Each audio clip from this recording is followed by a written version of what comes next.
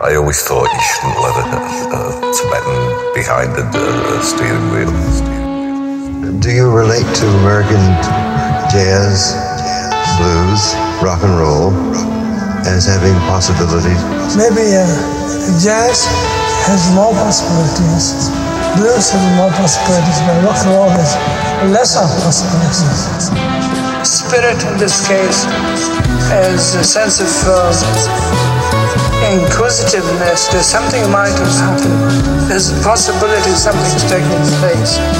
Trungpa was the head, and I was the heart.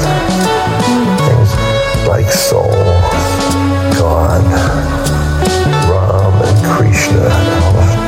That seemed like cluttered compared to him. On the trembling tracks, the shaking fist, and the ocean of the city. No ups and downs. Some sense of equilibrium. Natural state of existence. How could an enlightened person do that? I do not know. I can't buy a party line where I say it was sacred activity or something like this. Come up with ground to make it okay. I also can't come up with ground or a fixed idea to make it not okay. It's really left in that I don't know. Love isn't just a way to fight loneliness. That's what phones are for. You know? He didn't hide anything. He didn't hide his drinking. He didn't hide his sexuality. There's so many Western teachers as well as Asian teachers in the West who have been brought down by what's called sexual misconduct. But if you really look closely, that's not what caused them to come down. It was that the students felt deceived. I've always wanted to do that. Oh, drop a mic? No, you can drop it. Here, I want you to drop the mic. Go ahead. It's not as exciting as I thought it. That, ladies and gentlemen, was Sam Burkles dropping the mic for the first time, intentionally. The mic drop from Sam Burkles to begin. So, do we end here? All beginnings lead to ends, and all ends lead to new beginnings. So, sure. Yes. Let's go from here. Yeah.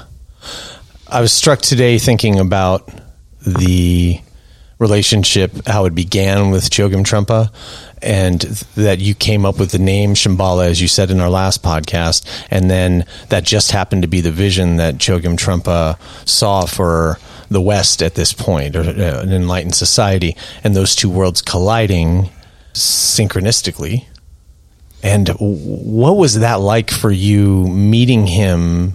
Trungpa Rinpoche had arrived in North America. I had published his book, Meditation in Action, and it was the first book I ever published, and it, became this phenomena of, a whole generation of people reading it. Yeah. I mean, I published 1,000 copies in the beginning and then just, kept going and was passed around. Was it just sold in the Bay Area? It was originally just sold in my bookstore. It started at Shambhala Booksellers in Berkeley. Wow. Then it was sold around the Bay Area, and then it was sold around North America. Gotcha. It just became a phenomena.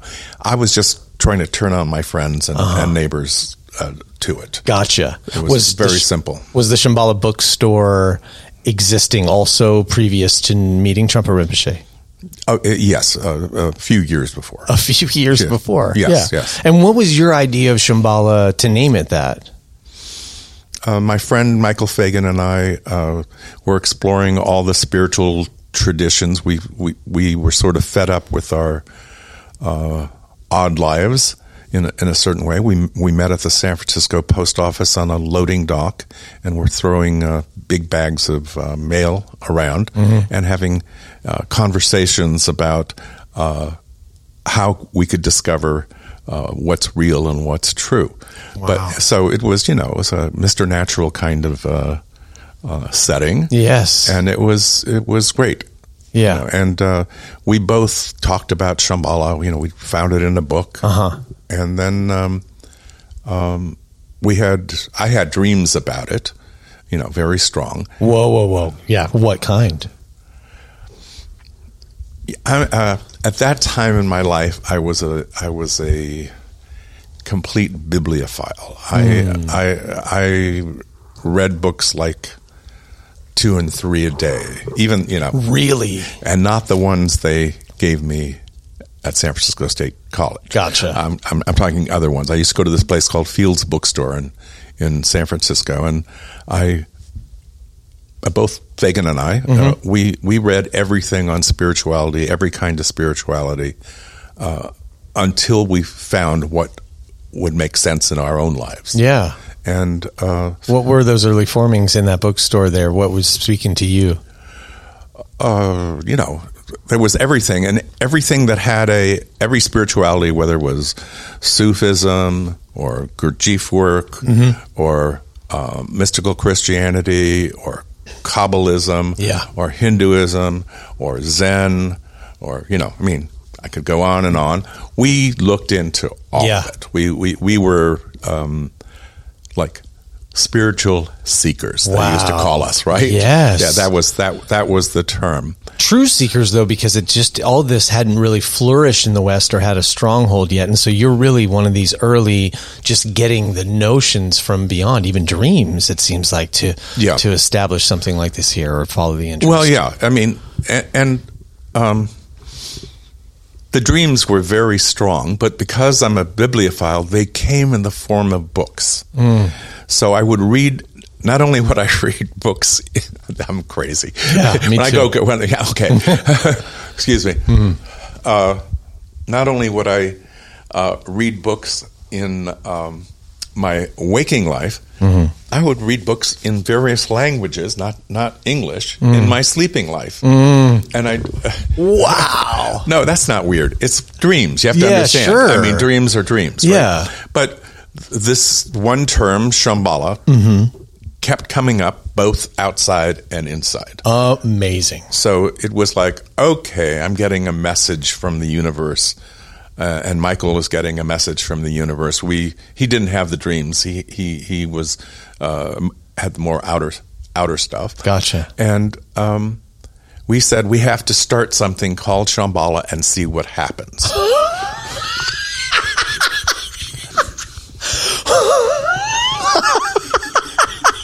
That's funny? Yes. Because I'm in what happened. Yes. I am what happened. Yes. I'm an extension of what happened. The books here on the table are an extension. Yes. So that's funny to me. Yeah. Yeah. So, we started this thing. It was a bookshop on Telegraph Avenue near UC in Berkeley. And the rest is history, as they say. Right? Yeah. And you guys had an equal share in that bookstore? No. There's this bookstore that still exists in Berkeley called Moe's Bookstore. And the guy who owned it, Morris Moskowitz, was a great, magnificent man who I came to him. I said, I'd like to start a bookstore inside your bookstore. Yeah. And I'd been a customer at the bookstore. Gotcha. Okay. And he said, what would it be? And I told him what it would be. Yeah. And he said, go look at that back room. And there was like the bookstore at that point had been a transformed supermarket. And in the back there was the bottle room. And back in those days, you returned your bottles to get them refilled. Sure. You didn't toss them, Yeah. anywhere. You do that still in Ojai, by the way. Oh, that's nice. But it's a retro thing. Yes, exactly. So I started this bookstore. I was a bibliophile, so I don't know how to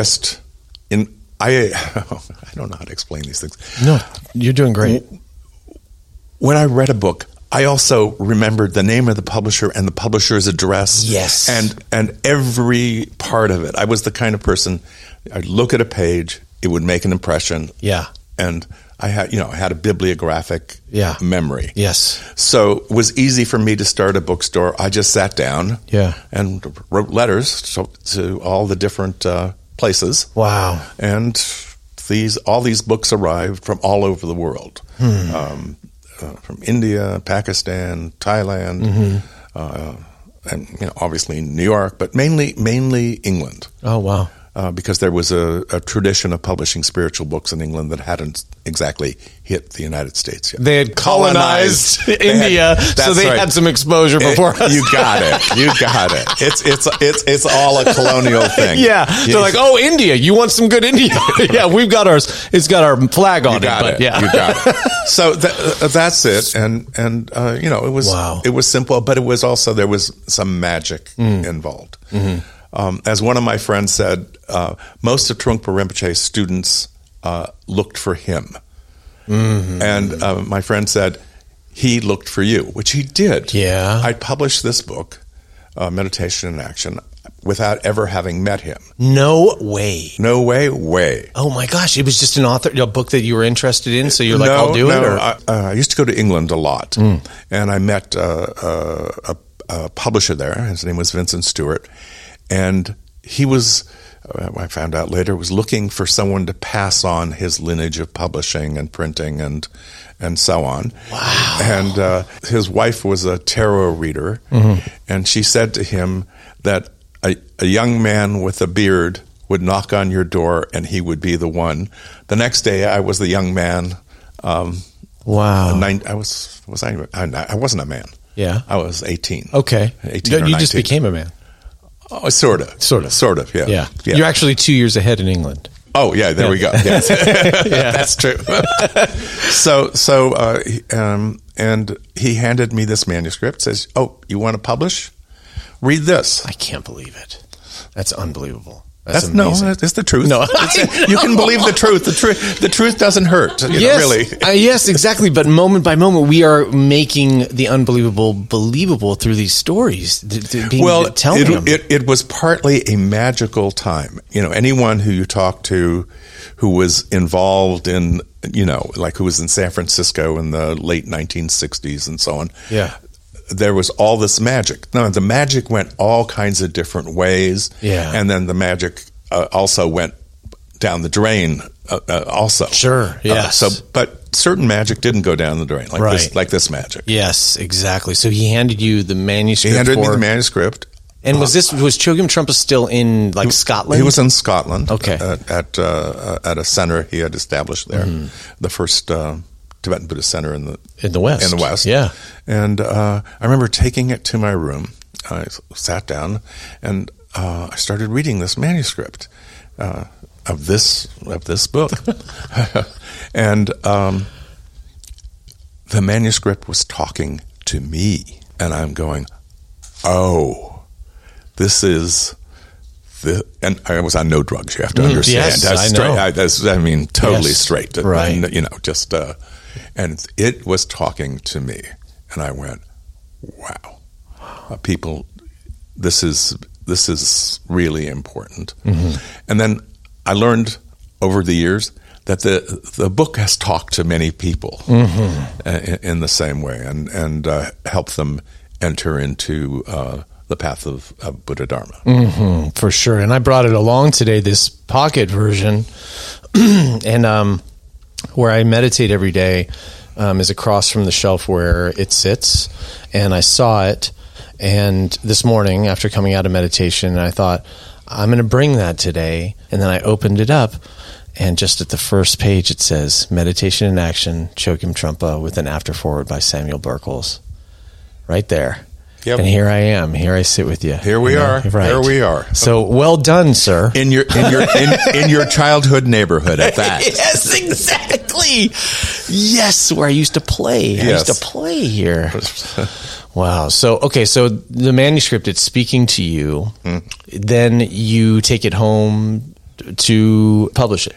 Not exactly. Mr. Stewart had a publishing house, and he was going to publish it in England. And we made an arrangement that Shambhala, which was me basically at that time, would publish it for the United States. But we weren't a publishing house. We were a bookstore. So published 1,000 copies, put them on the shelf, and they disappeared. I want to know, do you remember watching them go or getting low and going like, wow, we may have something here? It may have only, Sure. I'm a senior citizen now, and I have no memory of anything. But I think it was something like all 1,000 copies sold out in like 2 weeks. What? This was sort of the beginning of Buddhism in the West. Yeah. And in the San Francisco Bay Area, there was a burgeoning thing with the Zen Center and different places like that. And all the Zennies came and bought this book, and it was, it was just like it was speaking to a generation. Yes. And it began with the San Francisco Bay Area generation. Right. Good enough a place as any. Yeah, exactly. And so Suzuki Roshi had been in America probably about 12 years by that point. That's correct. Yeah. And then, and did you have a relationship with him prior to this book? Or I guess this is all happening all at once, isn't it? It's all happening at once. Yeah. And it's all not how you imagine. Great. It's ordinary. It's extremely ordinary. That's what I tell people. Like, yes, this happens too. This also happens. Yes, it's ordinary, and it's of course there's a magic to it. Yeah. But as Trungpa coined the phrase, it's ordinary magic. That's right. It's like that. It's like it's magic, but you have to see it. You have to see it sort of wide-eyed to see that the ordinary is magic. Right, that's right. Yep. That's right. It's contained. So this will be a good, I think, a spot to go from here, because I'm now reading The Teacup and the Skull Cup. Yes. And I just happened to buy this book, not knowing that there was going to be a reference of you, and it just happens to be the next book that I was reading in the line, and this interests me very much at this moment. Zen and Tantra, where Zen and Tantra meet, is basically describing Suzuki Roshi and Chogyam Trungpa meeting. Correct. And so, but not just. Yes. Trungpa Rinpoche also met and was close to Taizan Maizumi Roshi, right, and many of the other Roshis. That's right. It was rare to have another Buddhist. There were these Japanese Buddhists who came as pastors for the Japanese Americans. That's it? Wow. They were the pastors for the Japanese American Soto Zen or Rinzai Zen temples. But then so that's nothing like the Padmasambhava proclamation about when the iron bird flies to the west, that Buddhism will flourish there. It's not that. You have to remember, ordinary and magic go together. It's not a comic book. It's real. God, yes. Like that, Yes. Okay. I was reading about some of the other Roshis that were around, and also in the extraordinary relationships that Trungpa Rinpoche had with them, and how taken they were with him, hearing about him, and notoriously as being somebody who's allowing his students to drink and so on and so forth, and smoking cigarettes, and they all drank, and most of them smoked. You're again trying to make, my friend, yes, the ordinary. You're forgetting that the magic is in the ordinary. Yeah. I'm such a motherfucker. Oh, you're not allowed to say yes, this. You are. This has a parental advisory. Excuse me. No, for sure. Yeah, and even sitting with when I took my vow with Lama Lanang, when I took the Bodhisattva vow with him and took refuge in him, right after the ceremony, when everybody left and everybody was at lunch, and it was just Lama and I sat down. He said, come here. And he called me over. He's like, look at this. And he's sort of a Lama that he communicates. He's on his phone. He'll send messages. And then, he's like, look at this. And I sit down next to him, and he's basically watching his social media feed, and it has people eating exotic bugs in far off places. And he's like, look at this. Look at the one that he eats there. And I'm going, this also. This also, my teacher, who everybody thinks is like, they think they have an idea about the guru, they have an idea about what Tibetan Buddhism is, and they go, what? How does this make sense? And it makes total sense to me why he's watching this. And it's also something that I can't find ground to dismiss or to further, which is where I love hanging out now. That's my favorite place, that paradox spot. With bugs in your mouth? Bugs in my mouth. Well, if need be, if that's the next right thing to do. Okay. And that's the thing I think that most people don't understand about in Buddhism is that it's not necessarily it's not a set of rules of how to live life. It's not? No. Wait a minute. It's that too. Right. There's something called Vinaya. And conduct, sort of? Conduct. Yes. And in fact, the Tantric Vinaya is more strict than the Hinayana or Theravada Vinaya or the Mahayana Vinaya. Yeah. It's much stricter. Yes. So, for example, as a Theravadan, you don't kill. Right. Even an ant or a bug. Right. Right? It's like that. Yes. So that's fine. There's a rule. Sure. For the Mahayanas, the rule is when you see yourself going to kill an ant or a bug or whatever you're going to kill, you stop yourself. Right. The Tantric approach is you cut it before it even becomes a thought. Right. So it is the more difficult Vinaya. Right. Okay, so there are rules. Yes, there are. It seems like, though, to get to the non-rule... I don't want to say non-rules, but... No, you can say the non-rules. Yeah. The rules are the non-rules. Right. Thank you. It's perfect conduct. Yes. It's like, okay, you learn the rules, and you put the rules into play. Right. Then it's your life. Yes. And there are no rules. Right. It's like that. Yes. But you still don't kill. Yes, that's right. Yeah. That's right. What was it like for you first meeting Suzuki Roshi, and what were those circumstances before we introduced these two? I went to Zen Center, Zen Center San Francisco I think I was 17 or 18 years old. Okay. Maybe, probably 18. And I walked into it, and it looked like some kind of club to me that had nothing to do with me. It was I couldn't understand it. And also, you mean you belonged there, but it was like nothing to do with you? Yes. Wow. Right? It was like... Sounds like the right place. It was the wrong place at the right time. Ooh, right. It was like that. Right. But, and I didn't like... It's going to sound so weird. The cultural appropriation of everyone trying to be so Japanesey. And I went, there is no way I can, walk around like this, and act like this, and be like this. Yeah. I'm not, slow. I may be a Jap, but I'm not Japanese, It's a little Jewish joke. Sorry. It's perfectly played. Later, I met Suzuki Roshi. And that was like meeting the Buddha. Wow. It had nothing to do with Japanese being Japanesey. He was Japanese.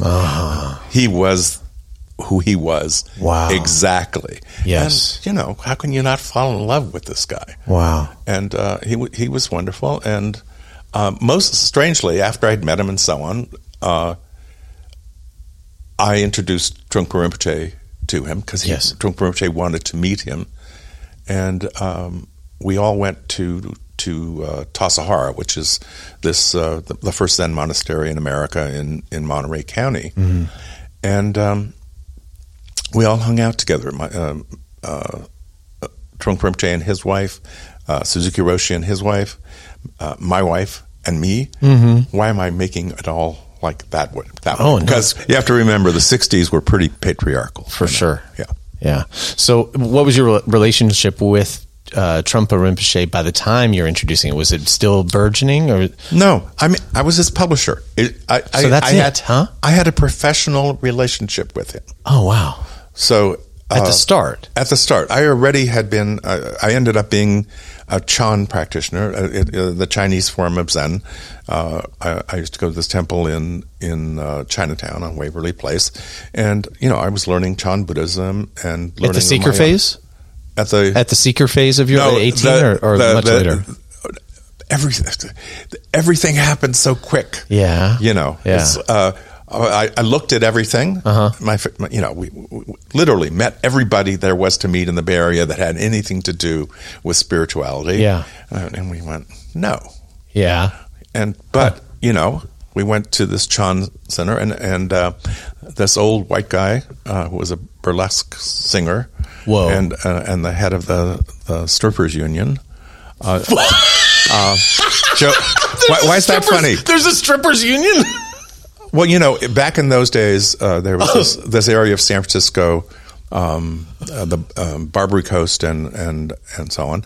And my friend Joe Miller had been a burlesque singer, between the strip acts and the Barbary Coast. Amazing. He was, this amazing, strange man who was involved with the Theosophical Society and Buddhism. He'd been a friend of W.Y. Evans Wentz and so on. Wow. And he was teaching the Diamond Sutra. Yeah. And the Diamond Sutra, bang, home. Wow. Home. What was it about it?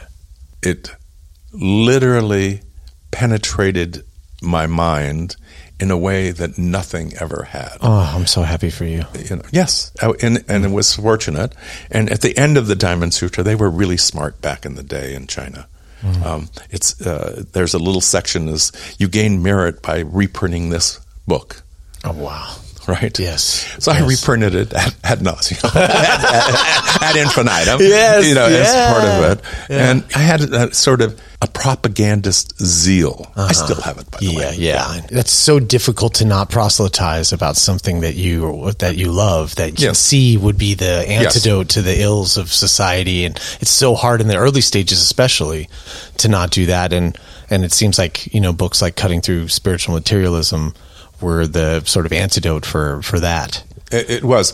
But for me, the thing that really stuck out first was was going to Zen Center and sitting with Suzuki Roshi and so on.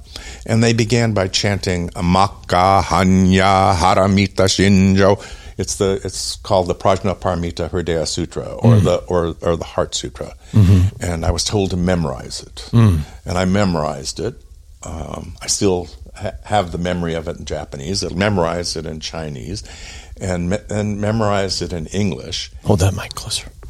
Mic closer, and it's too good to miss. And that put me fully on the path of Dharma, because I learned everything in Dharma that I'd learned before is mentioned in there and says no. Wow. It's not this, it's not that, yes, et cetera, et cetera. Yeah. And form is emptiness, the profundity but the profundity comes as much from the sound of it as it does from the words of it. Yes. It's so part of learning it and learning how to chant it was there was something transmitted outside of the words.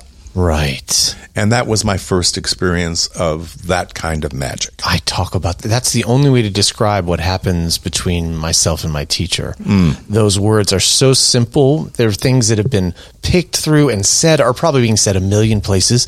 But when he says it, there's all this other information that comes without form or words, that is just directly being transferred. And it feels like that.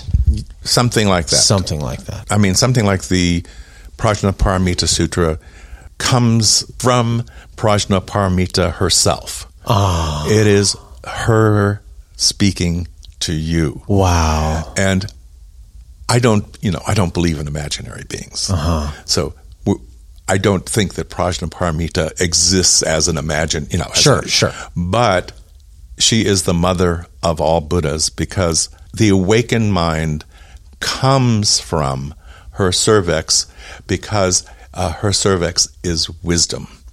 And wisdom is the mother's milk, so to speak. Everything comes from that. You know how Buddhism works. It's also reduced to one syllable. All of the sutra and all of what it means by just saying Hri. I love the way the ancient masters produced this way of transmitting things that goes through the ages, and through cultures, right, etc. It's amazing. It cuts through, but not necessarily, but not by the words, by the sound. Yes, and it also seems like it's it's not, it doesn't do it completely. It's not enough. We have to be ready to receive that, to hear it, to be listening that deeply. Not everybody heard what you heard that day. No, but maybe they did. Maybe they did. I don't know. Yeah, that's you know, true. my experience, I've learned all experience is subjective. Right. I don't have a single objective experience. Yeah. And even your death, when you're in the Bardo, you were saying in the last episode that was the iconography was because of your immersion in this path, and so that's how it came to you. Yes. In this hell realm form, yes. But it's not necessarily what it looks like for everyone. Not at all. Right, but then the energies involved or the purpose of it is the same, even though it may come in a different form. Wouldn't you say? All of us are born as human beings. Yeah, and we have. Most of us have the same equipment, or a variation on the equipment. Sure, right, yeah, and all of that coming soon. New equipment, though. New equipment, right? It's on the way, I'm sure. Right. But all of that, they're perception sensors. Yeah, and not only, but you find out later, they're not only perception sensors, they're projectors. And so you project, and it comes back through the same mechanism, so to speak, in your body. Right. That's why the Heart Sutra says that there are no perceptions, no consciousness, no birth, no sickness, no old age, no death, and so on. Yes. By the time you're introducing Trungpa Rinpoche and Suzuki Roshi, you're just the publisher. You have a business relationship going on. It's not what the relationship would become between you and both of these men, I imagine, on some level, but definitely Trungpa. No, but with Trungpa Rinpoche, we became friends the minute we met. Oh, so it was business, and we became friends. I didn't view him as a particular enlightened being or anything like that. Yeah, it's like this wonderful guy, and right? We got along. Yeah. Did you know about the journey out of Tibet yet? Did you know his background? Yes, I'd read Born in Tibet. Oh, and that had come out already, huh? Yes, Born in Tibet came out, I think, 3 years before Meditation in Action. Was that not the craziest horror story you had ever read? No, I'd read crazier one. Had you? Yeah, the book that turned me to Tantrayana, which was or Vajrayana, the life and teachings of Naropa, and that's a crazier story. Yes, right, okay, no, for sure, yeah, and I'm sure Trungpa Rinpoche would say the same thing. He would say exactly the same thing, almost with embarrassment that he's being compared in some way. No, he's the lineage holder of Telho and Naro. No embarrassment. Right. Thank you. Pride. Oh, right. The opposite. Right. The opposite. Right. But right-sized pride. Pride has no size. It's not material. I'm trying to put no size. I'm trying to put bumpers on all the sharp corners of One thing I have learned from the Heart Sutra and later from my teachers is that our biggest obstacle to spiritual development and becoming awake is our tendency to try to materialize everything and to try to conceptualize everything, make everything material. Yes. Everything has a relationship to me and so on. Right. Big mistake, but almost impossible not to make the mistake. Right. There's the quandary. Right. While in form, it's like the default setting to call out form, to have some reference point. We're simultaneously trying to get rid of the reference points in our life while studying this Buddhist path, and all we have is reference points. And so you could see trying to get rid of the reference points is another reference point. We're constantly trying to put a hold on it, to make it solid. Yeah. So that we can have something. Oh, this precious thing, and it's not right. Yes, Dharma is precious. Yeah, but there is no way to hold on to it. Yeah. There is nothing to hold on to. Right. It's Zen talks a lot about this. Yeah, it's all about letting go. Right. Let go like that. It's so interesting too, and I'm venturing into this, and know that anything that I say here we can just cut out if you don't want to talk about it. Okay, no worries. Cool. That's what struck me when I went to a Shambhala center in Eagle Rock in 2016 or something. Yeah, right over there. We're adjacent at the moment. I'd gone there periodically. I went there once, and there was a feel to it. I was looking through books, and I think the woman who was attending said, "Oh, it's really nice to see someone in." And I was like, "Well, what do you mean?" And she said, "Well, there's been all this controversy with Sakyam Mipam, Chogyam Trungpa's son. The question of Shambhala is now, it's a question of what's going to happen. Now, not the publications, but it was and you should know that Shambhala Publications and the Shambhala Centers have never been associated. They've never. That's perfect. It's a family business. Okay, basically. great. Yes. Okay, perfect. So, but by having this conversation there, I was struck in that moment. This is what Chogyam Trungpa actually taught everyone, was like, there's nothing to hold on to, nowhere Zero. to go. So in the end, it was like the fruition was that it all kind of goes through this either recontextualization, re-examination, or extinguishment. Whatever happens here, it's like there's nothing to hold on to. It's an odd flowering. No. Buddha Dharma says very clearly, no matter what the lineage is to accomplish the path to awakenment, one has to be sick of samsara, be sick of the ordinary ways of relating to our life, relating to others, and so on. And the inspiration comes from vomiting, so to speak, just being disgusted by samsara. And if we don't give up our attachment to samsaric phenomena, there's no progression on the path. It's so true. It's the claustrophobia. I really understand the claustrophobia of the path now, being that, the claustrophobia, it doesn't sound like the road to enlightenment, but it really is, because all the old places that you try and go, you've already been there. That's the sick of samsara. It's just all closing in on you, and there's nowhere else to go, no one to blame, nothing to hold on to, and you're just there. You're just there. Something like that. Something like that. But we are repeaters. We are repeat offenders. And we want to rest there. Yeah. That is not the place to rest. Once one sees this, there is nothing else to be done other than to think of others and the pain that they suffer from, and to try to benefit others. That's right. That it comes from that being sickened by samsara. That's right. You can't turn on samsara. No. You can't turn on it. While you're being sickened by it, you're not sick of those who are subjected to it. No. You're just sick of it as being the truth of existence. Yes. And so there's all these smatterings of people everywhere who are in pain amidst this like a sticky web of samsara that need liberating. And what else is there to do when the world has become that claustrophobic? Not having such a big idea to liberate, just to ease the suffering. Okay, thank you. Because if our ideas are too big in the beginning, it's just a formula for failure. You just, whatever arises in our life, we learn how to deal with that. Yeah. And that's not about me. So, if I'm meeting somebody else, whether beggar or king, it makes absolutely no difference. Right. All beings suffer. That's right. All beings suffer. Yes. I've been on the streets of Santa Monica.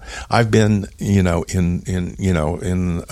India with all the beggars, and I've been in Buckingham Palace. Yeah. And so on. Wow. There's suffering everywhere. Yes. Just takes different forms. Samsara takes different forms. Suffering is universal. Yeah. Did you ever work with Bob Roth or ever talk with him? Or No.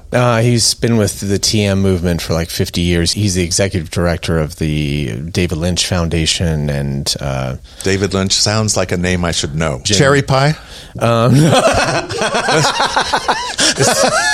Like Blue Velvet and Twin Peaks. Cherry Pie. Cherry Pie. Oh, yes, Cherry Pie from Twin Peaks. What are you talking about?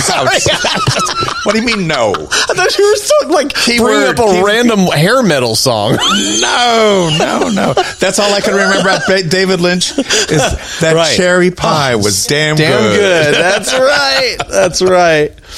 Bob Roth said when he taught Tom Hanks to meditate one afternoon in the TM tradition, and he said when he met him, he looked in his eyes and he saw the same fear that he's seen in everyone. He said that everyone has the same fear. Of course. Yeah. It was great news, though. Everybody thinks you can wealth that away. I have the odd thing of knowing some billionaires. Yeah. I wouldn't wish it upon anybody. No kidding. No kidding. Yeah. No, I wouldn't wish it upon anybody. I had an assignment of being a sober companion to a billionaire 15 years ago or something. And so, and loneliest man. Yep. So lonely in all the world. Yeah, you don't know. Money is a great thing. Yes. If you don't get attached to it. Right. Once you get attached, it's like the devil. Right. It just keeps coming at you, and your biggest fear is that everything in your life, the people around you, and your own thing is all about getting your money. Right. It's unbelievable. Yeah. I had a friend who was daughter of billionaires. She had all the money in the world, and her family had all the money in the world. She kept track of every expenditure, including bubble gum, in a little notebook, so she would know when she was going to be out of money. Whoa. And probably she'd run out of money by the year. When the Beatles do. 50, 75. Something like that. Right. Something like that. Right. And she was an unbelievably intelligent human being and kind and so on. Wow. And she rejected, she would never fly in her parents' private plane and so on. She tried to live this frugal life. Right. And suffered. Yes. Yeah. Really, really heavily. I love what you just did there, because normally with a reference like this, it's sort of to point out how lost people are in their wealth. But you took a moment to go, and she was an unbelievably intelligent and kind person. You brought the human element in, not all these millionaires are just... No. Everyone's the same. You take off the clothes, whatever the clothes are. Yes. And, a bunch of naked monkeys. Nobody likes the zit on their back. Right. It's just, some monkeys are a little more attractive than the other, but depending on who's looking. That's true. See, it's subjective. Yeah. We make these so supposedly objective things, but they go out of style. Yeah. That's true. So in this emerging, this bubbling up in San Francisco and Berkeley, the Bay Area in the late 60s, early 70s, where does your relationship with Alan Watts begin? Alan Watts was someone I read, of course. Everybody, actually, people are still reading him. That's what's amazing. Yeah. Everyone reads him, and I read him because if you wanted to find out about Zen, you read The Way of Zen. Yeah. And and he wrote all kinds of very, Nature, Man and Woman. He wrote all these interesting books. He came over in the 50s, right? He came over in the 50s to be the priest, I think, at Grace Cathedral. Is that right? I I knew he was an Episcopalian minister. I knew that, but I didn't know that he hadn't converted prior to coming He here. never converted. He just dropped being the dean of Grace Cathedral. Oh, wow. If I have my history right, Okay. Again, Okay. I'm gonna use the old man card here. Oh yeah, no. Just this may not be true. This is my memory, but it may not be true. Yeah, perfect. So he came over here for that, and then I feel like, didn't he write The Way of Zen in the 50s? Isn't it the late 50s or early 60s? You know better than I. Okay, cool. Where are you reading this? In the boom when you're 18 or so, in the seeker mode? Oh, in the seeker mode. Yeah. I read everything. That was everything that there was. Yeah. I read. Did he have a presence in the area? Like, was he doing talks? He was doing talks and so on, and he did not just in the area. My publishing mentor was telling me very early on that he had met Alan Watts. Alan, wanted to, my friend Vincent Stewart to publish his books in England. Yeah, and he said Alan just kept talking about how many people came to his talks, that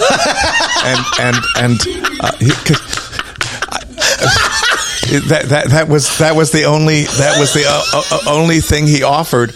I give these talks, and thousands of young people come to my talks. It's like a Saturday Night Live skit. It's like what happens after he gives these amazing lectures. He's like, God, I'm really great. It was a little like that. So I was turned off to him based on what my friend had said. Right. And then by circumstance, we shared an hour on the radio. That's right. That's right. I can't remember who was on. There was the Alan Watts show, and then there was mine.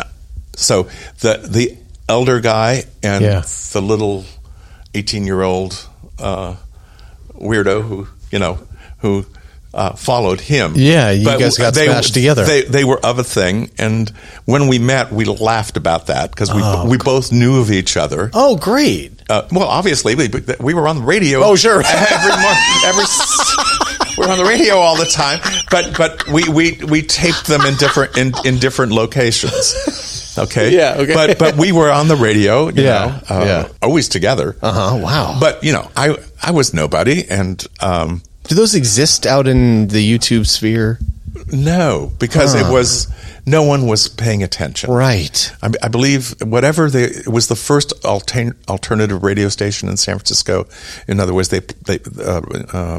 alternative was album rock. Oh, so it was run by this man called Big Daddy Tom Donahue. Oh, nice. Who was a Satanist. Yeah. Oh, wow, cool. Yeah. Whoever the Satanist in San Francisco was, he was a member of that church, and so he had to do Anton LaVey. Anton LaVey. Okay, right. We did it. So Big Daddy had this idea. He had to put on X amount of public radio sort of things. Every radio station had a requirement. Most of them did like Christian things on Sunday. Oh yeah, gotcha. So he didn't want to do Christian things. So somehow he got Alan and I don't know how he got me to do these programs. Right? Yeah. It's a guy who's formerly an Episcopalian and a Jewish guy who's a Buddhist leaning. I wasn't. Oh, this is pre me being a Buddhist. I was. So you were a seeker still. I was a seeker. Yeah. Yeah.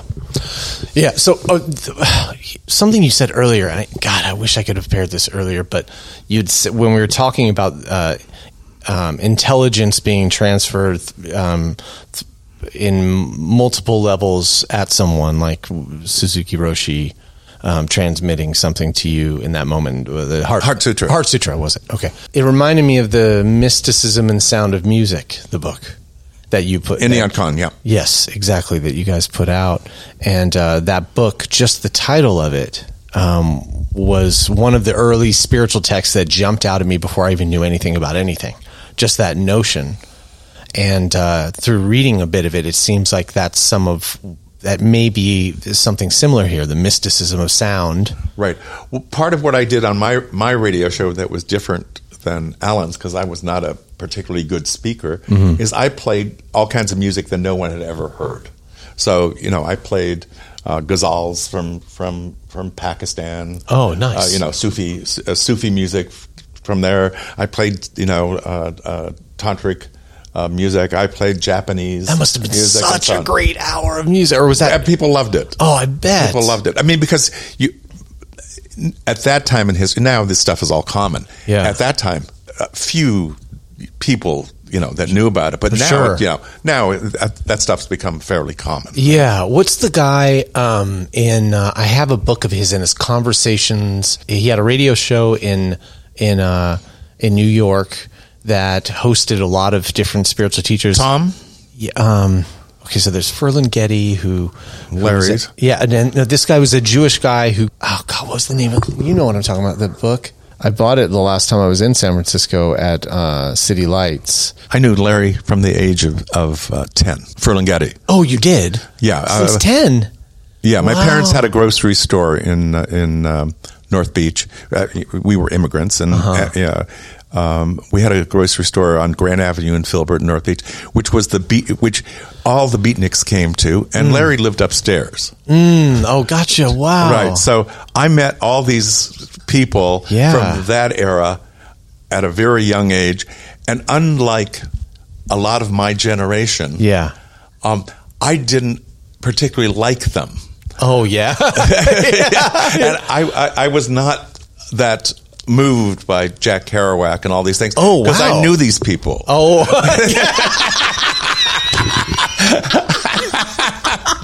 so that asshole slept on my couch for 2 weeks. No. It wasn't like that. But I mean, I knew them, because I worked in the grocery store and so on. And I knew them all. And they all had a crush on my mom. That complicates things. No, I mean, that was cute. And years later, I met so many of them. Yeah. In sort of this, I knew Allen Ginsberg when I was young.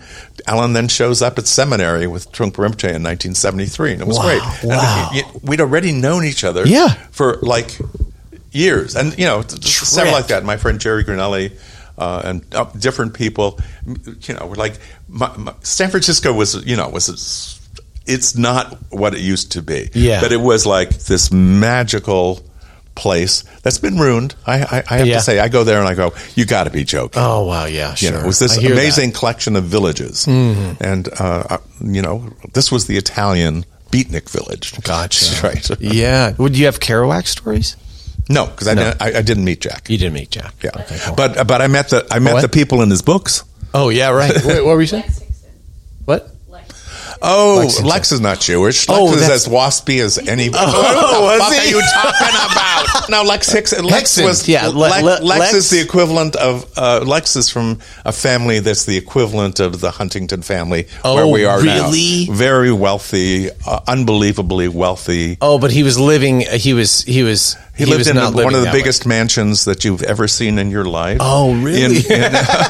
You have these idealized ideas about I got things. a book once, and and it's like, oh, this guy, he's bringing all these conversations. I mean, Hazrat Inyat Khan's son. Vilayat. Yeah. No, Vilayat. again, I knew these. Yes, we knew each other. Actually, Lex and I were friends. Okay. And, Lex, did you enjoy that show? Or did you think that it was a good offer? I never listened to a show because it only existed in New York City. Oh, gotcha. I'm not a New Yorker, Yeah. But I met Lex, and I think I published a couple of Lex's books, and I just found I love the guy. Yeah. But he was a Russian Orthodox priest, a Sufi sheikh, a Hindu Swami, yes, a Buddhist Roshi, and I thought, boy, this is enough to confuse anybody. It's like a turducken. Well, yeah, like that. Like that. Spiritual turducken. As much as I liked Lex, for me, I looked at it and it was like, what kind of ratatouille is this? And though we got along, because he was a very sweet guy, and not only did he do all these things, he supported many, many different spiritual scenes. That's amazing. Including in the beginning, one of Trungpa Rinpoche's. Trungpa Rinpoche set up this Maitri Center, or the center for that he and Suzuki Roshi were going to do together, but Suzuki Roshi died together, to help people with psychological problems. You're kidding. Why would I kid? No, that's an amazing idea. And it was set up in Connecticut, and Lex paid for it. Wow. Yeah. But it didn't work out because Roshi died. The Maitri Center was going to be something. Something. Old age card. Old age card is up. An old age card has been thrown on the field. Right. I guess we didn't get into. Do you remember the first time meeting Alan Watts or any? Yes, I do. I remember meeting him because I told you about Joe Miller, who was my actually first Buddhist teacher. It was the Chan. Yes, Chan. He was also the president of the Theosophical Society, so I used to go there too. Wow. And later he was Sufi Sam's. They were best friends, and when Sam talked Joe into taking his place when he was dying. Oh wow! So then he became a little similar to the Lex. Yeah. But that's of a time. Sure. That's of a time. Yeah, you might as well have as many assurances.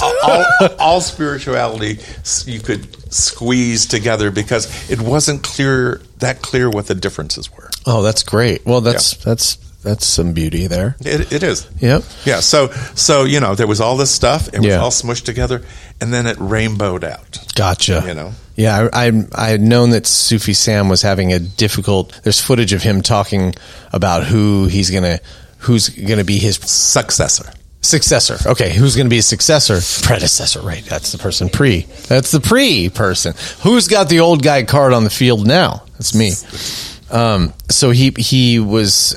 I guess he was talking about who's going to succeed me, and he said my students are they're all asking like who's it going to be, and they all want to be, but I said I'll know when that happens, but none of them right now, and that was like very shortly before he died. Right, and then Joe said no. Yeah, and then he said yes. Oh wow! Joe used to do this thing in San Francisco after long after. I knew him and actually had moved away to Colorado. He used to take walks in the park, Golden Gate Park. He'd walk from one end to the other. And it used to be just Gwen, his wife, and he. They used to walk.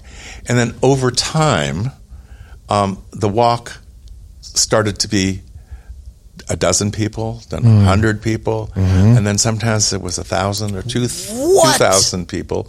Wow! And a lot of them were the Sufi movement people. Gotcha. Yeah. What did you think about all that? Joe was a great guy. Joe and Gwen will thank them forever. Oh, nice. For what they showed me. And what did you have any encounters with Sufi Sam? Yes. Yeah. One young Jew talking to an old Jew and not agreeing on anything. Yeah, he was at least. I mean, I don't know. Yeah, From what I could tell, I wasn't big on the Sufism. Gotcha. I was not. I mean, I did understand. I did look at it very carefully, and it just I can't do the God thing. Oh, gotcha. Okay, can't go there. Yeah, and. Yeah, preference mobile. Yeah. All right, so Alan Watts. So what, first time meeting him, and so the first time meeting him, I don't know who set it up, but Joe Miller wanted to meet Alan Watts, and I said I can set that up. So I called somebody that I knew, and I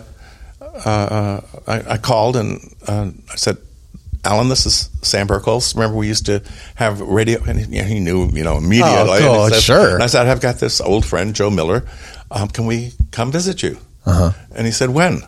And he said, whenever you like. How about this afternoon? It was one of those kind of things. Cool. And so Joe and I went over, and we had such a great time drinking wine. Alan liked his wine. Yeah, sure. And just talking with him and so on. And my prejudice against him dissolved a lot because this is really wonderful man. Yeah. And hold the mic a little closer to you. Mike, yeah. And we became friends, and over a period of time, we had social time together and talked about the future of Buddhism together, and many things like this. And he had a really interesting take on everything, and he appreciated the publishing work I was doing, and we had a great time. And I then introduced him to Trungpa Rinpoche. And Alan was like one of Trungpa Rinpoche's literary heroes. He thought America must be, or the West must be enlightened because there's Alan Watts and Krishnamurti. Wow. He said, he'd been reading these things in wherever he was in the Himalayas somewhere after it came out, and he thought he was reading Alan Watts in the Himalayas. Well, that's where he was. Where else was he going to read it? No, I know. Just it reached over there. Sure, it's India. It's you forget the colonial. You keep forgetting the colonial thing. Well, right? I guess I was not thinking about it in Nepal Church, yet. The Episcopal Church. It wasn't Nepal. It was India. It was India. Oh, okay. So he crossed over into India. No, I can't remember where he crossed. It's either India or Nepal. Yeah. But he ended up for a while in the Kalimpong. So it sounds like Chogyam Trungpa is a bigger fan of Alan Watts even. Is Alan Watts familiar with Chogyam Trungpa's meditation in action? Of course. Okay. And by then, cutting... Oh, yes. Because I sent Alan a copy of Cutting Through came out about a month before he passed. Oh, my God. That's so great. Right. I'm so happy to know that. Right. And the strangest thing happened afterwards. Rinpoche said, that was a horrible disappointment. And I'm going, I thought he was enlightened. He's just a good guy. It was so, he thought there had to be someone at that time in America who was enlightened. And the only person he saw in that way was Suzuki Roshi. Right. When he met Suzuki Roshi, he may have prostrated to him. I don't remember. But he was crying. And he said to those who were with him, he says, this is like being with my own teacher. Jamyang Kongtrul? Jamyang Kongtrul Sechen, yes. This is, was moving to him, and he said, it's possible to do this in America because this man is doing it, Yeah. So that was the sign for Trungpa Rinpoche that he could teach meditation, the whole 9 yards. Yeah. Yeah. I heard, thank you for, I feel so much closer to you now that we've shared tears together. That's an amazing moment to know about. I heard that as a result of their meeting, that in all the Shambhala centers was a picture of Suzuki Roshi. No. In the Vajradhatu Dharmadhatu centers. Oh, is that where it was? Yes. Okay. The Shambhala centers, I don't like them. Oh, wow. I hate Shambhala Buddhism. Yeah? I don't, I can't go there. You've always felt that way. I tried to keep it from happening. Yeah? And... But I did for several. I and some others who felt the same way. Yeah, we felt it was a mistake to create a new religion because Trungpa Rinpoche was not into new religions. New religion is an actual phenomena that is most common in Japan and so on. Yeah, where elements are brought together and a new form is created. Sure.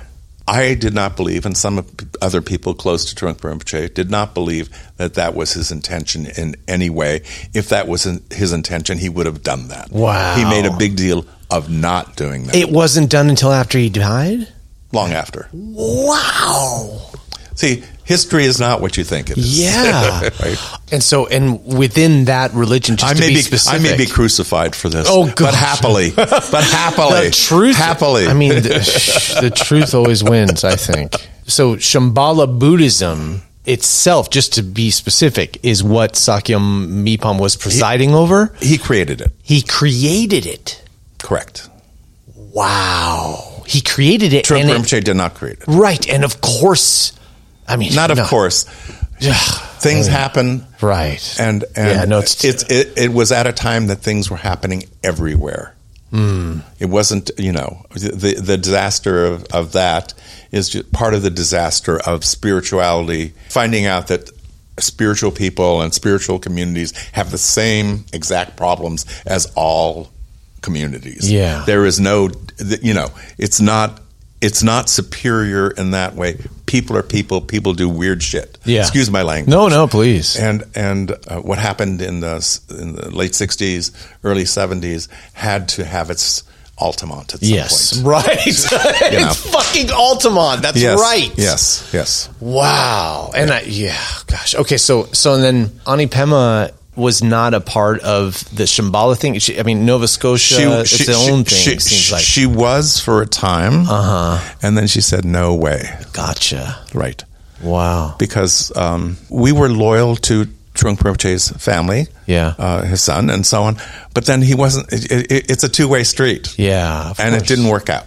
Gotcha. Didn't work out. Yeah. I'm just telling the truth. I'm sorry. Perfect. It's perfect. Again, someone is going to want to crucify me for this. I think you're being I think you're restraining yourself, to be honest, I am. But this is just clarity. I'm a fan of Chogyam Trungpa's work, to say the least. Shambhala Buddhism was not his vision. It was not his vision. He had a vision of the kingdom of Shambhala, but it's not just his vision. It's common. Yeah. Common. Right. This is ordinary magic. In the Tibetan world, it's ordinary. Everyone believes in that. Yeah. What he did is he created a way for us to understand it outside of a particular culture's way of looking at it. Yeah. And that was extremely powerful. Mm-hmm. A lot of the rebound with spiritual communities and so on is a form of racism. Yeah. And the racism is two ways. It can come both from the teachers who think they're superior because they come from one race, and these people are stupid and so on, but I'll teach them anyway. Oh, gotcha. That's right. That's one form. But I'm not saying it's endemic. Don't misunderstand. No, sure. But the other way is that people, who are students and so on, they can have racism the other way around. And it was once pointed out to me, my second root teacher, Tinley Norpa Rinpoche, he calls me up to see him, and we very close as I was with Trungpa Rinpoche, I was with him as well. And he said to me, "Sam, you're a racist."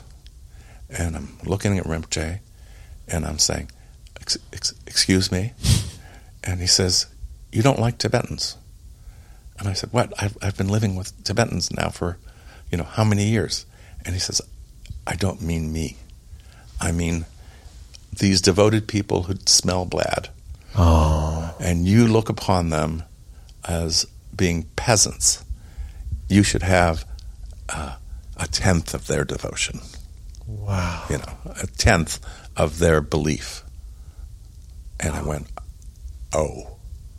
So a lot of the issues of our time with spirituality and so on are POC issues. And trying to put white Protestant or Abrahamic morality onto cultures that were never colonialized. Right. So they don't have a clue. Right. They were never colonialized. They never had, an Episcopal person telling them what to do. Right. I'm sorry. This is a side issue. This is an amazing side issue. Sorry. I'm not. I'm testing this out. This is my first test. Okay, perfect. Yeah. You're a tough guy, yeah, you think? Because you get to, as they call it, the heavy shit, Good. Perfect. We touched upon in the last talk Dilgo Khyentse Rinpoche staying with you and the deers coming by your place. Could you talk more about what it was like having him in your home? And just even meeting Mr. Universe. Wow, you remember everything. Okay. It was 1976, I imagine. That's the year I was born. Oh, yes. Yeah. It was 1976. And Trungpa Rinpoche had invited Dilgo Khyentse Rinpoche to come and teach to his students in North America. And I remember I was sent over to he was teaching at Samueling, the place in Scotland that Trungpa established, and I went over there to try to help get a visa for him to come to America. It was very difficult.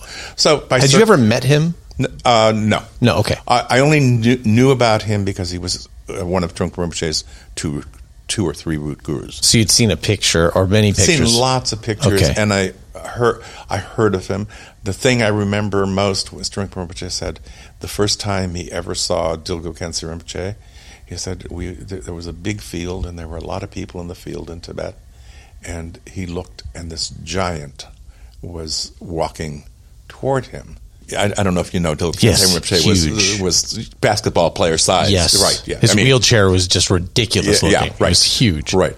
And he said, "Oh, this is what the Buddha looked like." And that was what I remember. Wow. So by circumstance, I already had known Khyentse Rinpoche because I'd helped I actually arranged for his visa to come to the United States. That's incredible. Thank you. Oh, you're welcome. And the way he came to my house is really simple. I lived in this little house in the Berkeley Hills, and it was not particularly fancy. I was poor. I wasn't particularly wealthy at all, but it had 2/3 of an acre of gardens. That'll do it. Yeah. And our funky house. People came, and Trungpa Rinpoche asked, "Can Khyentse Rinpoche stay with you?" And I said, yeah. And he said, "You'd have to move out." And I said, "Fine." Okay. And actually, I think Trungpa Rinpoche and my family ended up in the same house. Oh, cool. And nearby. Oh, yeah. And the student gardeners came, transformed the garden. The house, which was funky, and so on. People borrowed furniture and so on, and made it look like some kind of little cute palace. Oh, it was so nice. It was so strange, and people would come up and meet Khyentse Rinpoche there. But I mean, again, what I remember, he's they set up his bed at a particular at the edge of our bedroom, and Khyentse Rinpoche practiced and slept in the same. There was like a platform. Yeah. I mean, he did all his work right. He did all his work right there. Wherever he was. He studied. It was like, he'd lay down and he'd sit up, and everything's there. And the stories about him just seeing people constantly. Oh, and constantly. He would never stop. And he'd fall asleep sometimes and then wake up and give it. But it was like, amazing. And, I viewed it like the way Trungpa Rinpoche viewed it as, the Buddha is sitting right here in my fucking, excuse my language, in my house. How bizarre and wonderful is this? These stories are not the things I'd read in all these books. Yeah. They are not just history. This is living. Wow. This is living. What that even could do here to you. in Berserkly, Yes, totally. Right? And I met his grandson, or was it? His grandson. Yes. Rabjam Rinpoche. I think. That's right, yeah, Rabjam. I think Rabjam Rinpoche was 7. And we got along great. Yeah. And here we are, whatever it is, 50 years later, and we still get along great. Oh, wonderful. He looks like a delight. Oh, he is a delight. And we were friends from the age of 7. And I've seen him many times since then. And it's like he became like his grandfather. Yeah. He's like this mountain of a man who exudes nothing but kindness and wisdom. Oh, my goodness. Yes. Just exactly like he was when he was 7. Wow. But I remember I introduced him to Zen. He loved looking at the I had all these books of Zen gardens and Zen monasteries in Japan, and he was so fascinated by that. Oh, that's so I remember sweet. that. Yeah. Okay, so and then the deer would come down? Oh. Or there was one particular time? No. It was all the time. Yeah. It was like out of a picture book. Khyentse Rinpoche is sitting there, and every morning, I'd never seen deer. Every morning, the deer came down and gathered around like those pictures you see of, Buddha with the deer. I thought this was symbolism. Right. That's this amazing. is living symbol. Yes. This is living symbol. Yes. Okay, beautiful. One thing I thought that you could probably clear up that I've always wondered that hasn't ever really, I haven't even heard a light mention of this, is whether or not Chogyam Trungpa tried LSD. Yes, He did. of course. Okay, well, it's not been written about or talked about. It has where? In one of your books? Where did you put it out? Someplace that you haven't read yet. Oh, gotcha. It's in that one. Okay. Can you tell me what you know about it? I was one of his fortunate students that never had to take it with him. Gotcha. And I am really thankful. But I was there. You were there. Yes. I was the, what do you call it? The you're like the designated driver. I was the designated driver, right? Yes. Best job ever. Best job ever. No kidding. No kidding. People were so enthralled by acid. Yeah. And, Rinpoche was the kind of guy, he wanted to know what his students were up to. Yeah. So his students smoked dope. He smoked dope. Yeah. That didn't like it. Right. So many of his students, were taking acid. Yeah. And trying to equate it with Dharma. Uh-huh. So he took acid several times with his students. Various of them that were what do you call it? Acid devotees. Uh-huh. It was like there's like a devotion to LSD 25. Uh-huh. And what I noticed is people on acid treated him so differently. They treated him like a god.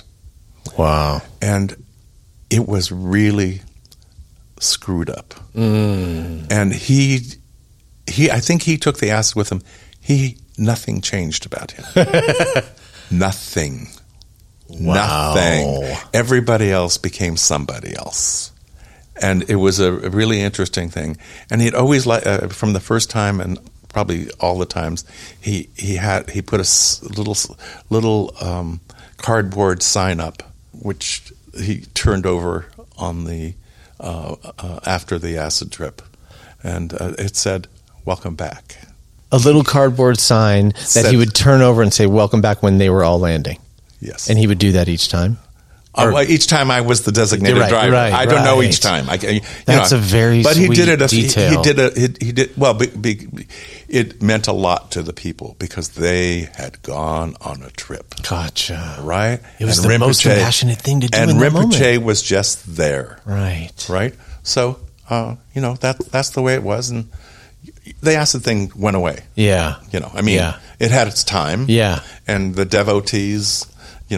Everyone heard the stories of taking acid with Rinpoche and how fucked up they got because they confused his wisdom with something else. Right. His ordinariness. His ordinariness.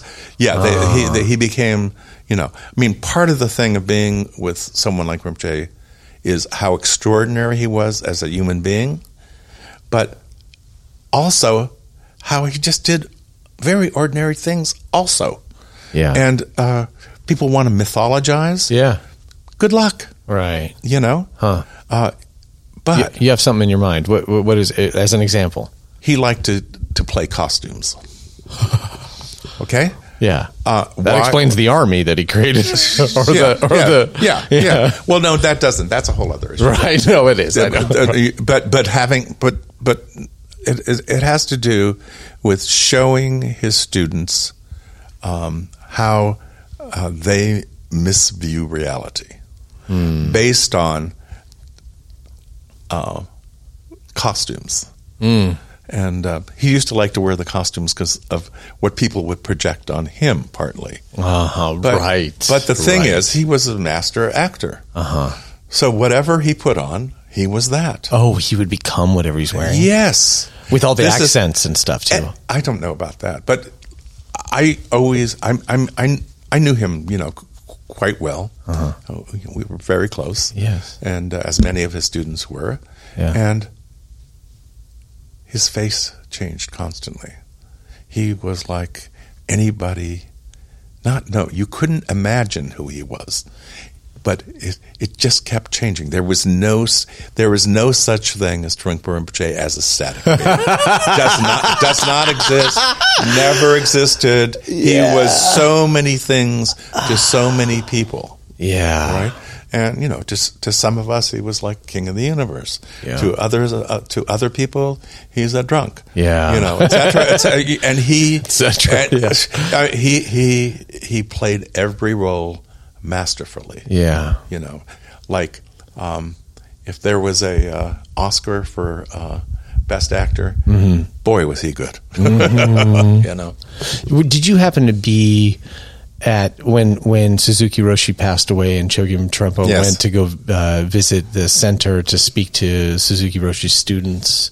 I was when he was in San Francisco or Berkeley and so on. I was always with him. I mean, actually, he also stayed in our family house. Okay, yeah. So, we again. You were you're listed as one of his attendants at one point. In Buddhist formal situations, I take the role of it. That's what it's called. Sure. And that's what I am, I think, when my teacher's around too. There's another word for it, groupie. But totally. But I was there. But what do you want to know? Well, I heard that everyone had been very serious and everyone was there. All of Suzuki Roshi's students were brokenhearted, but they hadn't shown their feelings yet around this necessarily. And Trungpa Rinpoche showed up there and surprised everybody by beginning to cry. And he cried outwardly, and then everyone else was able to.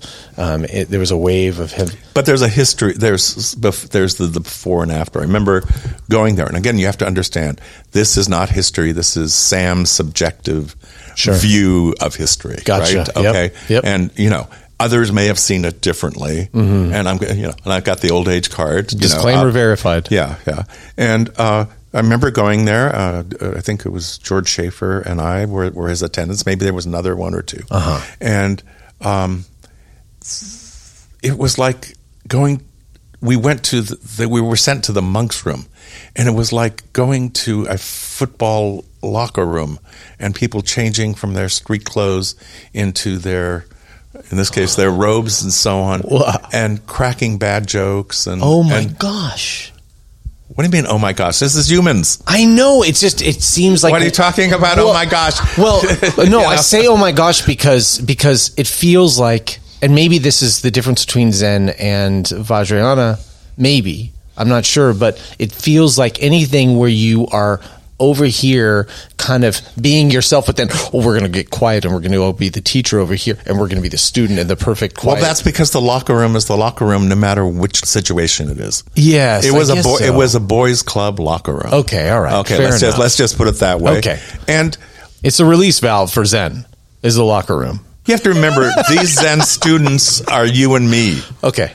They are not somebody else. Yeah. They include cowboys, reformed drug addicts, and some college professor types. I mean, sure. It's a complete mix. Yeah. And there's a certain discomfort. The teacher had passed. Yeah. And Trungpa, he was like slightly sickened by it. I remember something like that. And he said, "Let's get out of here." And he says, "Where can we go?" So we went to a little tea room about 2 blocks away from Zen Center and sat down. And Rinpoche started talking about the next Buddha, Maitreya, and how Maitreya would come to the world and what Maitreya would teach in the world. Maitreya is the Buddha of the future. For all Mahayana and Vajrayana, that is the next Buddha. Gotcha. Shakyamuni Buddha is the Buddha of this time. Oh, right. Maitreya Buddha is the next. Yes. And he said that people would follow a false Maitreya that would appear who taught a Dharma, that which is not Dharma, but would be so charismatic that people would follow him. And then after that, when that didn't work out, a genuine Maitreya would come, and he would teach the real Buddha Dharma for the time, and then the world would come to an end. all beings would be enlightened, and there would be no need for the world as we know it. And the end of the world as we know it would come. All beings would be enlightened, and those who were confused would also become the enlightenment. Wow. Not people become enlightened, but would become the enlightenment. Right. Why am I telling you this story? This is an amazing This is an story. esoteric story. No, it's not. He pounded down. He says, On the table. On the Huh? table. We're not going to do it this way. And he went back, and there was a big line of people to pay respects to Roshi. And we got in the line. They put Trungpa Rinpoche up close, and Mrs. Suzuki came over and gave Trungpa Rinpoche Suzuki Roshi's walking stick, which he used late in his life, and he said, Roshi, she's crying. And she said, Roshi wanted you to have this. And that's when Rinpoche started crying. Oh, wow. And then it gave license for everybody else. Wow. Oh, the walking stick, too, of all things. Makes sense. Rinpoche had a limp. Yeah, exactly. And so did Roshi. But just you can keep walking with this. Like this is the passing of a baton to allow you to keep the walk. And this is outside of any, this is just, like ordinary. Yes. Right. You have to remember, this was just a man crying. The other man's wife saying, this is what my husband wanted. It's just that simple. That's right. But in another way, it's kind of cosmic. Yes, of course. But what makes it cosmic is how ordinary it is. Yeah, that's right. Right? Wow. Yeah. How did you feel about, I didn't ask you this the last time, what was your position on his drinking, and did you see it as were you having a difficult relationship with that as it seemed to deteriorate his health? It's more complicated than you can imagine. Yes. Well, I can begin to, but our listeners maybe not. No. Well, he did drink. Yeah. And he drank copiously, is that a word? Sure. Yeah. And it was just the way he was, and is very common for Tibetan meditation teachers. Yeah. And meditation texts actually recommend drinking. Yeah. I mean, the Vinaya of the lower yanas. Yeah. And what Buddha said is no intoxication. Right. But a tantric view is that it helps meditation and so on. There's a dance, some of the ceremonial dances. There's a beverage but that's not necessarily what it was about with Rinpoche. No one knows. Right. No one knows. Yeah. But he drank. Did it bother me?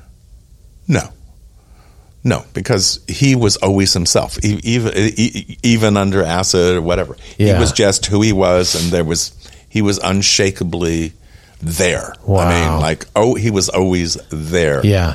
But I saw that his health was deteriorating. But he's my age when he passed. Yes, but he was more than 1,000 years old. Yeah, it is very difficult to explain. What he did in that 17 years was concentrate hundreds of years. So his process of his body and his mind and so on. This is a true believer's point of view. Yes. Not all true believers, by the way, have the same point of view. Yeah. But this true believer, fanatical true believer. Yeah, me too. I saw him age from a 30-something-year-old to a 1,000-year-old person. Wow. And what he accomplished in 17 short years. I call them short years because from this perspective, now I'm looking at it, it was 17 short years. Yeah. Living those 17 short years was like living a few centuries. Wow. Because so much happened. The level of Dharma activity you read about occasionally historically. Being a bibliophile, I think I understood what he was doing. He was quickening Dharma entering into a new world. And that can't help but take a toll on a body. It takes a huge toll on a body. Right. I mean, like it's ridiculous. You have from my point of view, I never saw Trungpa Rinpoche do anything for himself.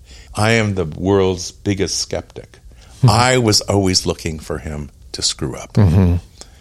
And from the day I met him, which is within a few days of when he arrived in North America, to the day he passed, I never saw him do anything for himself. And that's before I was a true believer and after. Yeah. Both. You know? That's incredible. Yeah. Do you guys want to ask anything? Grab the mic. Tim. Hello? Yeah, that's good. Okay. You talked a little bit earlier about being sick of samsara and having to get to that point. I know a little bit about your background in terms of in the 60s and 70s, and you mentioned you went to Washington. You were very... you labeled yourself as like a Democrat and an activist in a way. He's mentioning the last time you were on. Last time you were on that. I'm saying he did his homework. That's cool. I'm going to pull the old man card down. Oh, my bad. I guess I'm wondering, how do you square or balance, or what is one's role as a Buddhist with everything going on in the world right now and all of the suffering? And it can be easy when you start down this spiritual path of kind of going inward and wanting to shut everything out, but realizing that that's also coming from a place of privilege for some. And so I guess, how do you balance those two of so much suffering and so much pain in the world, and does one see a role in trying to alleviate and help that? Does that make sense? Of course it makes sense. Okay. You're asking that sort of the question of the time. Yes. It makes that much sense. Yes, okay? That's what I mean. So I do understand exactly what you're talking about, and I have no answer for it other than the way I was taught. First, know your own mind. Get to know your own mind. Awaken your mind so you can see clearly, so you're not just projecting your ideas or someone else's ideas on everybody else. From that clarity, you can benefit the world. And most simply, by whatever you meet, you take care of it.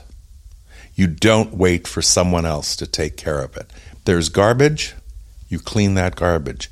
If someone is suffering, suffering from being run over or health issues or poverty issues, you deal with that.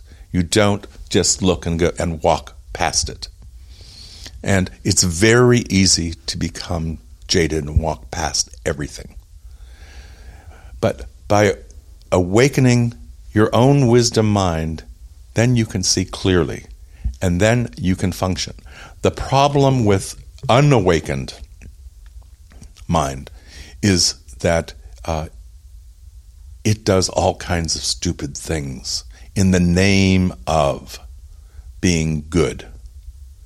And I went to Washington, D.C., got involved in politics and all that sort of thing as a young boy and so on. I had a very compact, weird life, and I'm an immigrant kid, poorer than dirt. Privilege, I had no privilege, so I don't, I know privilege now. We're sitting here in a privileged spot, right? But to me, the little immigrant house that I first grew up in was smaller than this living room, and 5 of us lived there. So everyone has their own thing. It doesn't make any difference where you come from. You can help if you're underprivileged or privileged, doesn't make any difference. This thing of privilege is I got beat up for being an immigrant Jew kid, and by little Irish Catholic boys. One can get over all those things and actually benefit. Like the Shambhala teachings that Trungpa Rinpoche taught were about how to help people. You help yourself first so you can see what is compassionate and what is what he called idiot compassion. Just doing things for the sake of edifying your own idea of yourself and your own ego. Actually helping people comes from non-ego, putting them first, not yourself first. But before you can do that, you have to develop. You have to develop your senses, you have to develop your wisdom mind. Then you can be of benefit to people. So there's always this idea of benefiting. But it's not just physical benefiting. Of course there's physical benefiting, but there's also all kinds of educational benefiting and spiritual benefiting, etc. So that's very much part of the social vision of Dharma. But Buddhists, just like anybody else, are people. They screw up. Just because you label yourself, I'm a Buddhist, doesn't mean suddenly you're a superior being. And it probably doesn't mean you're ever going to be a superior being, because the idea of a superior being is a joke. The people we view as superior beings don't view themselves that way. I'll tell you that much, okay? But one can function from a place of knowing one's own mind. Then you can be of great benefit instead of relative benefit that doesn't really do anything. Just giving someone $5 doesn't necessarily do anything, but we still give the $5. Understand what I'm saying? Mm-hmm. Mm-hmm. We understand that it's Starbucks, 1 cup of coffee, right? Mm-hmm. But we have to do more than just $5. We can say, oh, I'm a good guy, I do $5. I'm an anti-woke guy. Mm-hmm. Okay, if that isn't obvious. Yeah. Because the woke is not awake. Yes. It is constrained. It's reality according to X number of people, who wrote X number of books. Controversial again, I'm sorry. No. I'm sorry. I feel the same way. Yeah. I feel the same way. Yeah. Here comes... it's still on. Drala's going to ask now. Yeah, it's on. So, Trungpa talked about giving up privacy, which I'm challenged by. Just me, I'm challenged by that. But in a way that it makes me look at my stuck spots and push the edges. So I'm in a constant observation of pushing the edge of not having privacy. I'm just curious your thoughts on it, because I feel like, kind of picking back off what you were talking about with Tim, I feel like for me to get clarity of mind and check in with the state of my own mind to then serve, I have to withdraw. And so I'm curious about the privacy. Privacy and the way you're talking about it is a natural thing. You don't want others to see everything. I mean, that's what privacy is, right? You want your own time, your own place, and something like that. What I learned from Trungpa Rinpoche was a little different than that. I was with him for 17 years. He had no privacy. Literally, he had students around him wherever he was, whatever he was doing. So it wasn't exactly like you could see everything, but if you opened your eyes wide enough, you could see everything, mm-hmm. right? Mm-hmm. Because you were embarrassed sometimes what you were seeing, mm-hmm. so you block it out, right? But from his point of view, everything. I have no idea from his point of view, to tell you the truth. Actually, from my point of view of what he was doing, he was just saying being human includes all these things. I'd have meetings with Rinpoche in the bathroom while he was taking a crap. And it was like the idea of having a conversation while I'm wiping my butt was like so foreign to me. But to him, it's like... Right. He was shitting in the bushes in the Himalayas, coming out, leading up. Everybody up there, that's what everybody else does. Right. Have you been to Bhutan? There are no bathrooms except in the 5-star hotels. Right. Outside is the great poop land, Yeah. Do I move towards having meetings in the bathroom while taking chicken? No. What are you talking about? We did that today. On the way here, we had a meeting. Yeah, there you go. No. What you're moving to is you have, like all of us, some little dirty packages that you keep hidden from the rest of the world. Whatever it is, it's yours.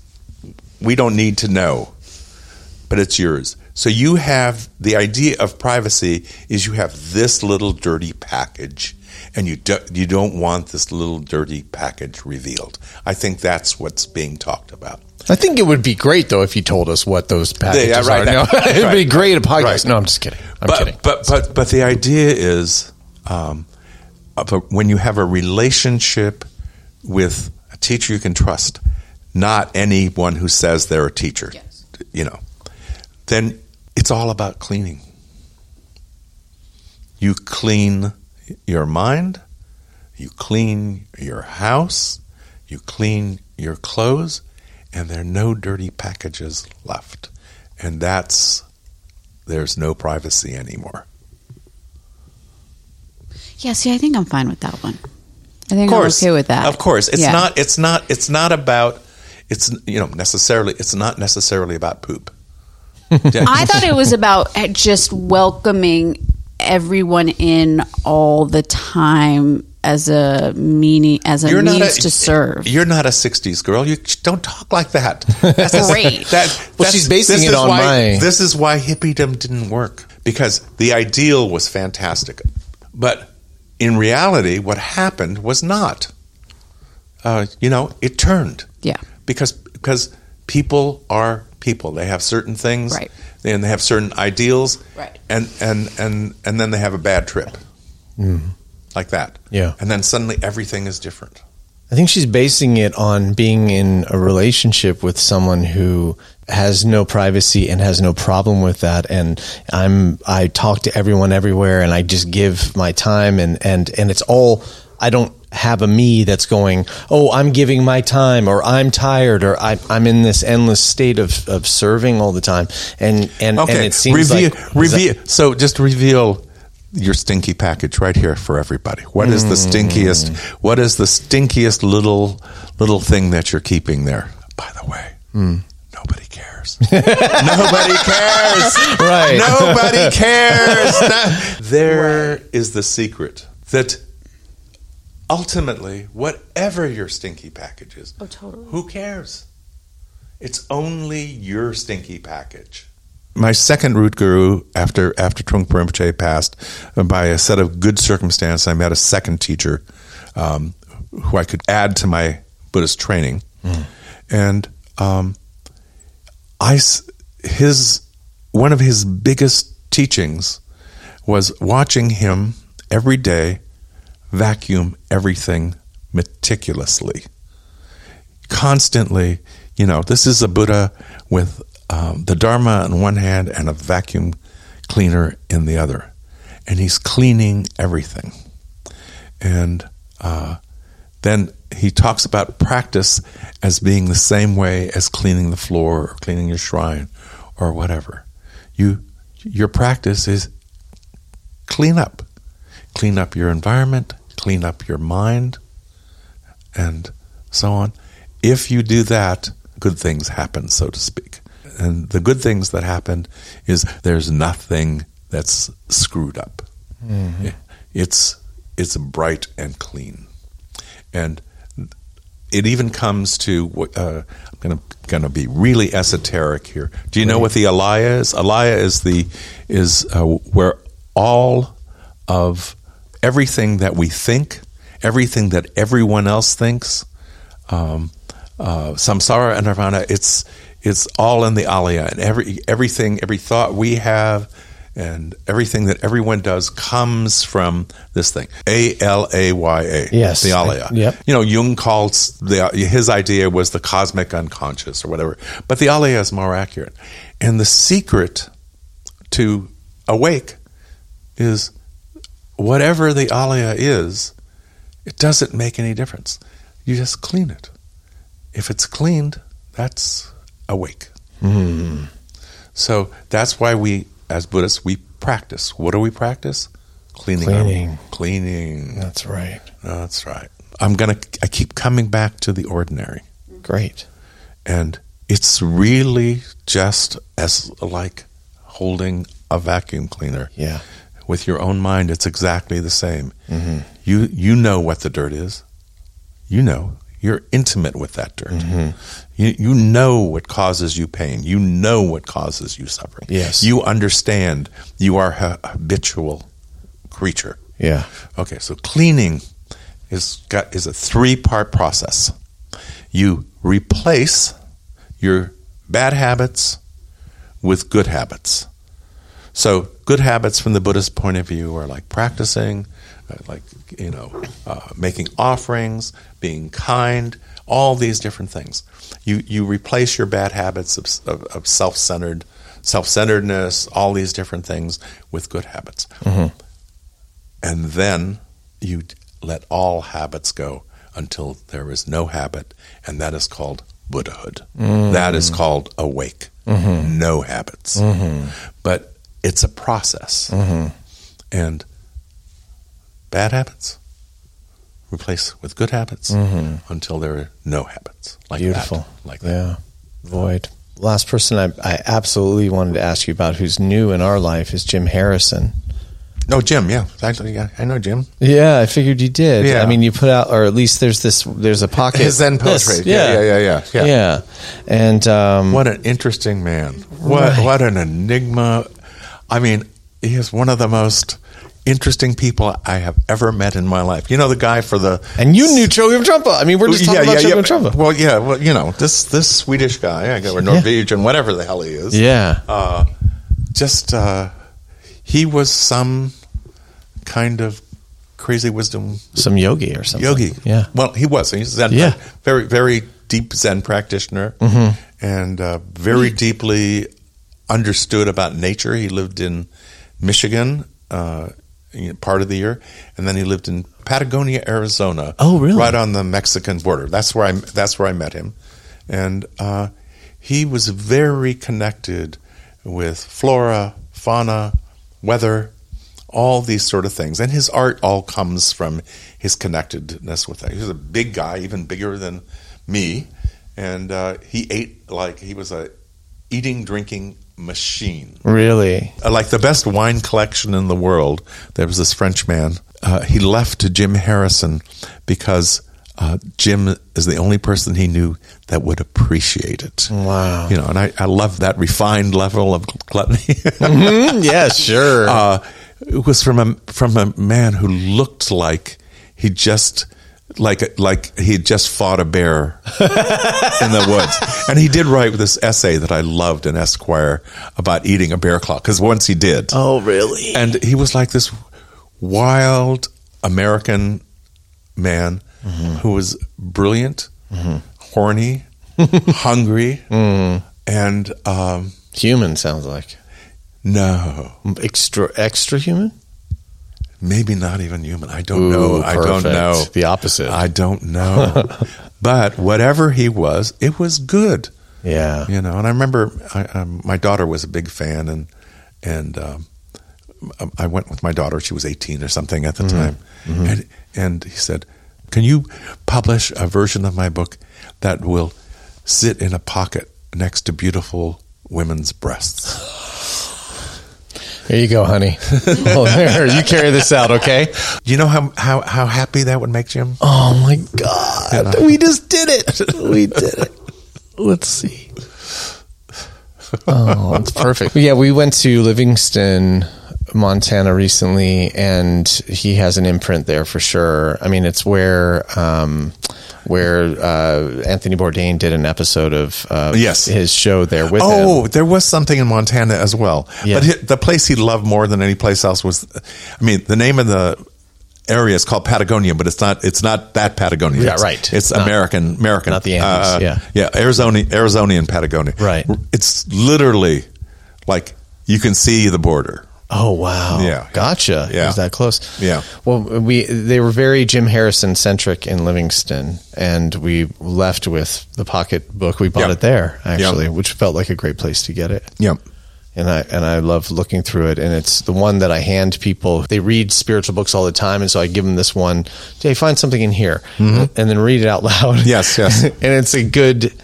It's crazy wisdom in the way that it jars. It's like, what? That thing at the end leaves you in suspense. He's great at that. Well, it's called After Ikkyu, and Ikkyu is the Zen master that he modeled himself after. Gotcha. The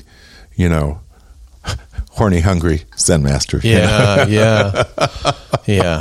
Hey, thank you for this. This is a 2-hour deposit. Well, I'm so sorry that it's so long. No, this is heaven that it's so long. Okay. And all of it's usable, really. Okay. And I just want to thank you for doing this a second time. And I don't know if there's a time limit on calling somebody a friend or anything. But No. It's all friendships start with the first spark. Yeah. No friendship pre-existed.